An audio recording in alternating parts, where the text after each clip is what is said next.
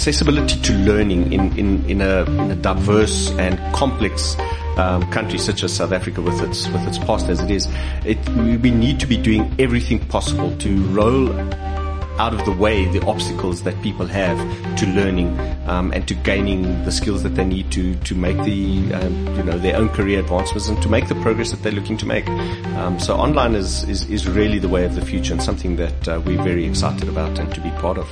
That was Senior Partner and Managing Executive of DigitalCampus, Gavin Olivier, explaining how online learning can solve some of the current issues facing education in South Africa. He mentioned that online learning is the way of the future. I wanted to find out more.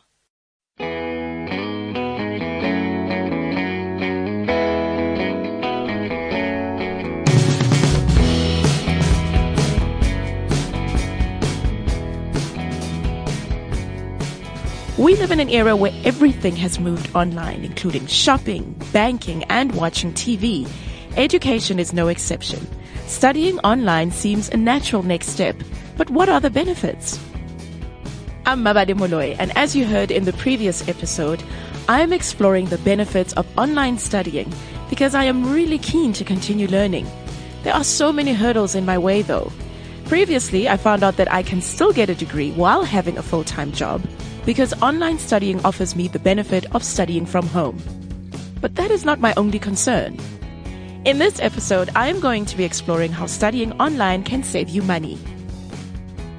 What you get through an online experience is that pretty much all your content that you require would be made available to you online. So there won't be additional costs of having to go out and buy textbooks and additional work study material. Good online offerings will have a bespoke development and everything you need will be made available to you online. Researcher in business development at DigitalCampus, Busisiwe Ramekgwe, has even more good news when it comes to saving costs. Online definitely provides you the opportunity to not spend on travel costs for one. With education, there obviously is a campus, and with campus, there are lecturers, and they need to be attended not every day, but sometimes could be every day, sometimes it's weekly, and there's a cost to it. And with online, you do not have to travel anywhere. You could do it from the comfort of your home. You could do it in the office when you have a moment. So it definitely affords you that, as well as time. There's definitely an essence of saving you on time. Saving you time? Now that is something I can appreciate. But what exactly does she mean? Lectures not only cost money to get there, but it also costs you your personal time. Thinking of corporate life, you spend most of the hours in your day in the office. So when you think about time to go to school, you get worried, like, where will I get the time? For many of us, the price of data can be an obstacle. But Gavin put me at ease, explaining how they use different techniques to keep it data friendly.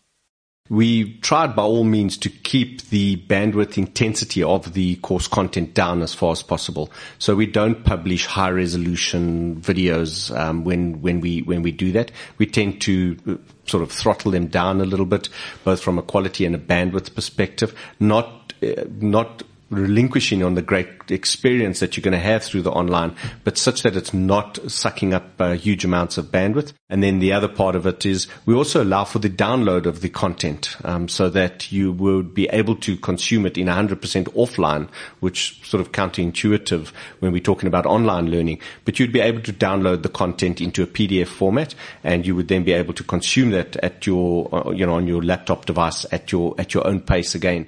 What about hidden costs? Often I find that after an initial fee, there are always extras that you need to purchase that you didn't expect. All you have to do is just pay for the course itself. Once you've paid for the course itself, everything else is free.